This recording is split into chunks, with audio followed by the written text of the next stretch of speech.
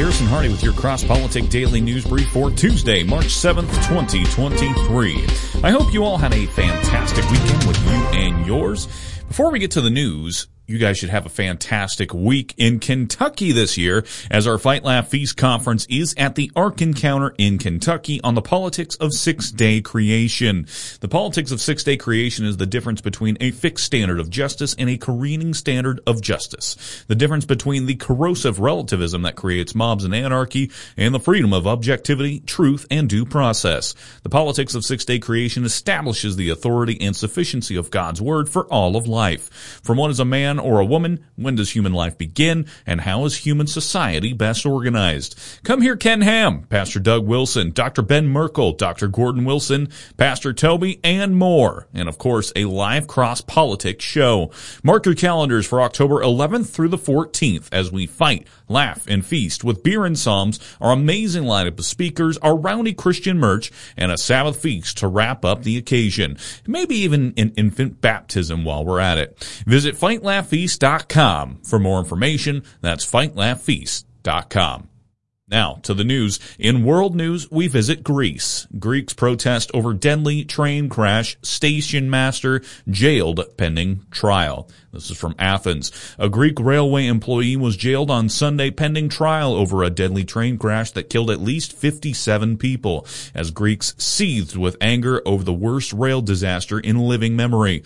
Protests continue to reverberate days after a head-on collision of a passenger train and a freight carrier on the Athens-Thessaloniki route in the evening of February 28th. Clashes erupted between police and demonstrators in Athens on Sunday after thousands rallied to protest over the crash. The 59-year-old Larissa station master faces multiple charges of disrupting transport and putting lives at risk. The man, who cannot be named under Greek law, was questioned for 7 hours before a magistrate on Sunday before being detained.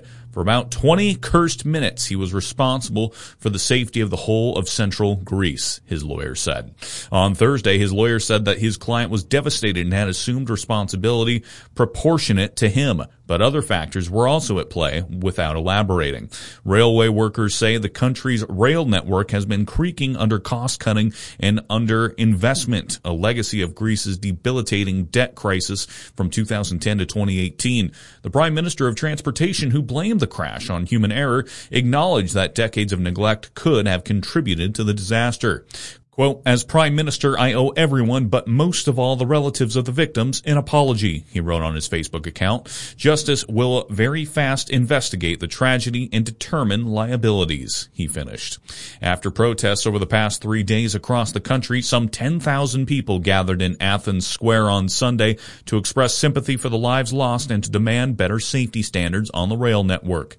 "That crime won't be forgotten," protesters shouted as they released black balloons into the sky. A placard read, "Their policies cost human lives." Railway workers' unions say safety systems throughout the rail network have been deficient for years, as a remote surveillance and signaling system has not been delivered on time. They have called on the government to provide a timetable for the implementation of safety protocols. Prime Minister of Transportation said on Sunday that if there had been a remote system in place throughout the rail network, it would have been in practice impossible for the accident to happen. Moving on, man arrested after allegedly trying to open emergency door on plane and stabbing flight attendant. A Massachusetts man was arrested for allegedly attempting to stab a flight attendant in the neck with a broken metal spoon 3 times during a flight from Los Angeles to Boston on Monday after attempting to open an emergency exit door, according to the Justice Department. Francisco Severo Torres, age 33, faces 1 charge of interference and attempted interference with flight crew members and attendants using a dangerous weapon. Torres was arrested at Boston Logan International Airport Monday and will remain detained pending a hearing set for Thursday.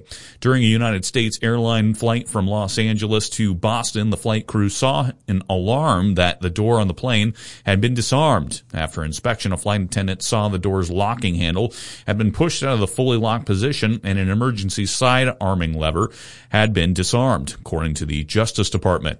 A flight attendant who saw Torres near the door went to talk to Torres about the door, according to the department, who asked if there were cameras showing it he had tampered with the door. According to court documents, the flight attendant then notified the captain that they believed Torres posed a threat to the aircraft and that the captain needed to land the aircraft as soon as possible, the Justice Department said. Soon after, Torres allegedly got out of his seat, mouthing something before thrusting towards one of the flight attendants in a stabbing motion with a broken metal spoon, hitting the flight attendant on the neck area 3 times, the department said. Torres was then tackled by other passengers on the flight and was immediately taken into custody after the flight landed. According to a criminal complaint, Torres told investigators he broke a spoon in a half bathroom on the airplane to use as a weapon. He also told law enforcement that he tried to open the emergency door and had gotten the idea to jump out of the plane, according to the complaint. Torres told investigators he was trying to defend himself and tried to stab the flight attendant because he believed they were trying to kill him, the complaint states. The flight attendant felt the object Torres was holding in his hand, hit him on his shirt and collar tie 3 times, that according to the complaint. United Airlines says it has banned Torres from flying on future flights following this incident. Moving on. This is from Breitbart. More than 1/3 of Biden 2020 voters do not want him to run for re-election in 2024. This according to a recent survey from YouGov, according to The Economist. The survey found 58% overall revealing they do not want President Joe Biden to run for office again in 2024, while 24% said they do. Another 18% remain unsure. Predictably, opinions are divided along party lines as 83% of Republicans and 59% of independents don't want him to run. Less than a majority of Democrats, 43%, believe Biden should run in 2024, while more than 1/3, 34%, said he should not.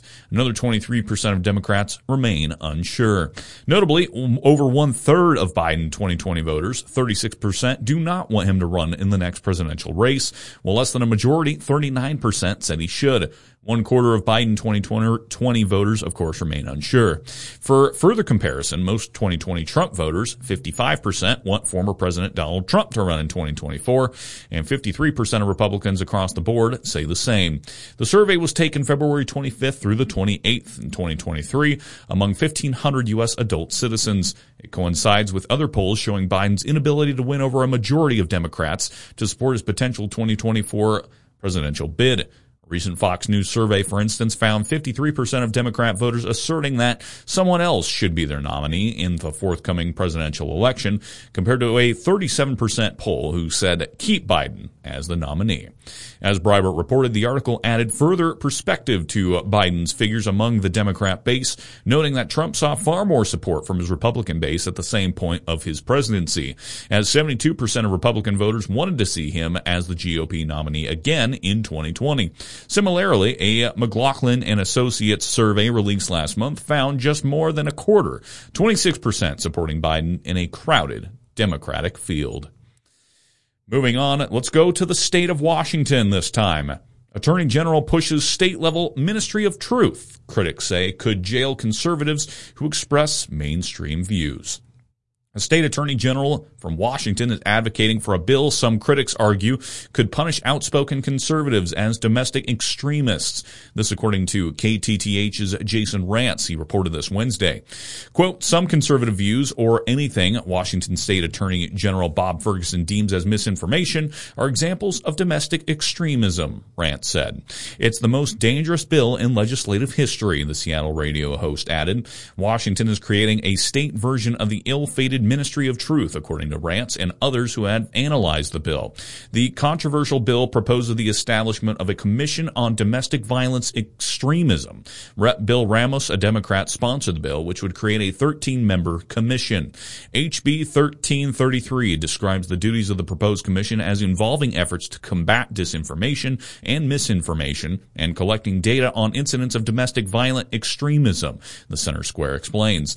Though DVE is not explicitly defined in the bill, Ferguson has described the term as including non-criminal activities or speech, the outlet also says.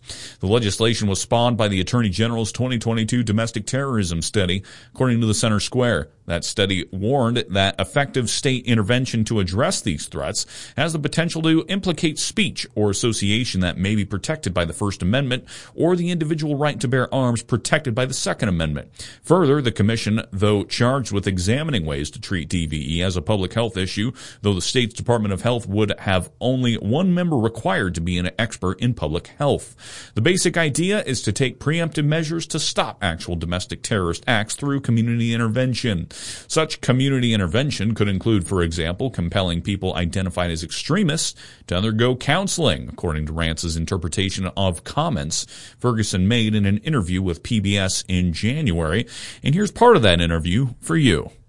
And then you also recommend a more public health approach, one that's led by the community and by different community institutions. What does that look like in practice, though?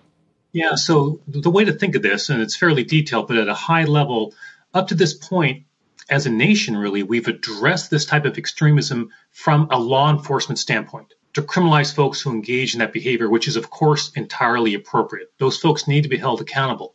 What we're trying to get at is something a little bit different, to broaden the scope, look at it from a public health standpoint, because that is what it is. We should view this holistically. Let's engage in prevention of getting folks, avoiding them being radicalized in the first place. If somebody is radicalized and wants to move away from that, how can we help them with counseling, for example, to get them away from that ideology?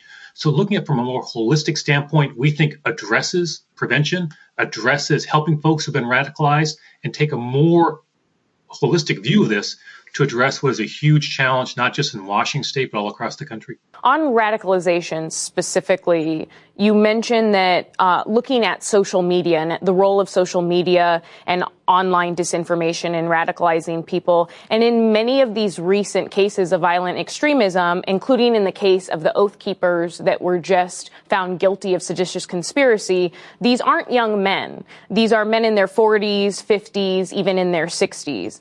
Usually when we talk about harmful content on social media, we're talking about how it impacts younger people, impressionable young people. So how do you prevent older citizens from being drawn into, these alt-right conspiracy theory groups like the Oath Keepers or anti-government groups?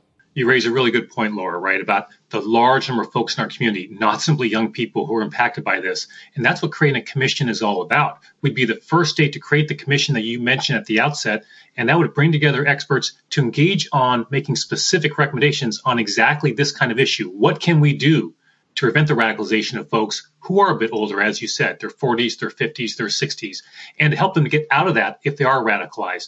So there are all sorts of things that experts have recommended in this area. Our goal is to create that commission. Our report's a first step. Now let's move to creating the commission, get experts together who can put together a plan for the entire state of Washington, work with community members to make recommendations to really address exactly that type of challenge that we see all across the country every time it seems like we pick up the newspaper.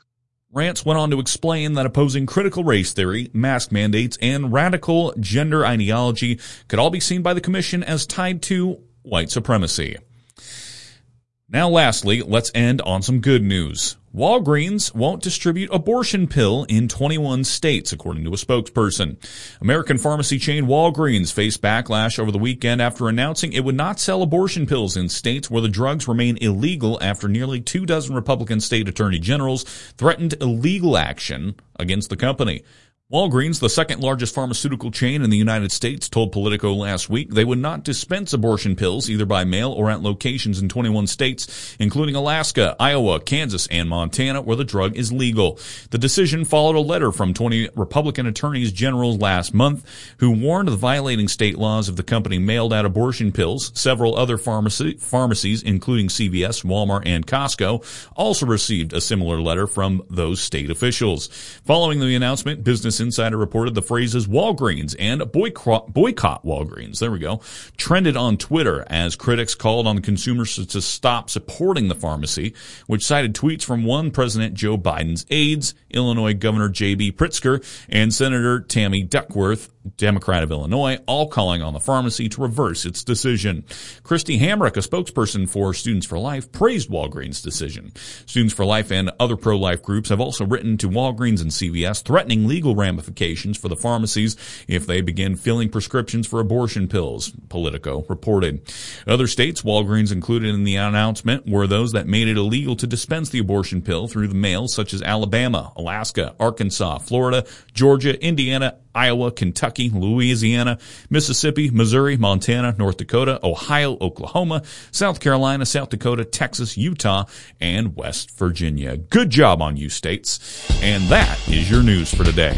This has been Garrison Hardy with your Cross Politic Daily News Brief. If you like the show, go ahead and hit that share button for me down below. If you want to sign up for a club membership, a magazine subscription, or a trip to the Ark Encounter, head on over to fightlaughfeast.com. And as always, if you want to ask me about the Ark Encounter, if you want to send me a news story, or if you want to become a corporate partner, email me at garrison@fightlaughfeast.com. For Cross Politic News, I'm Garrison Hardy. Have a great day, and Lord bless.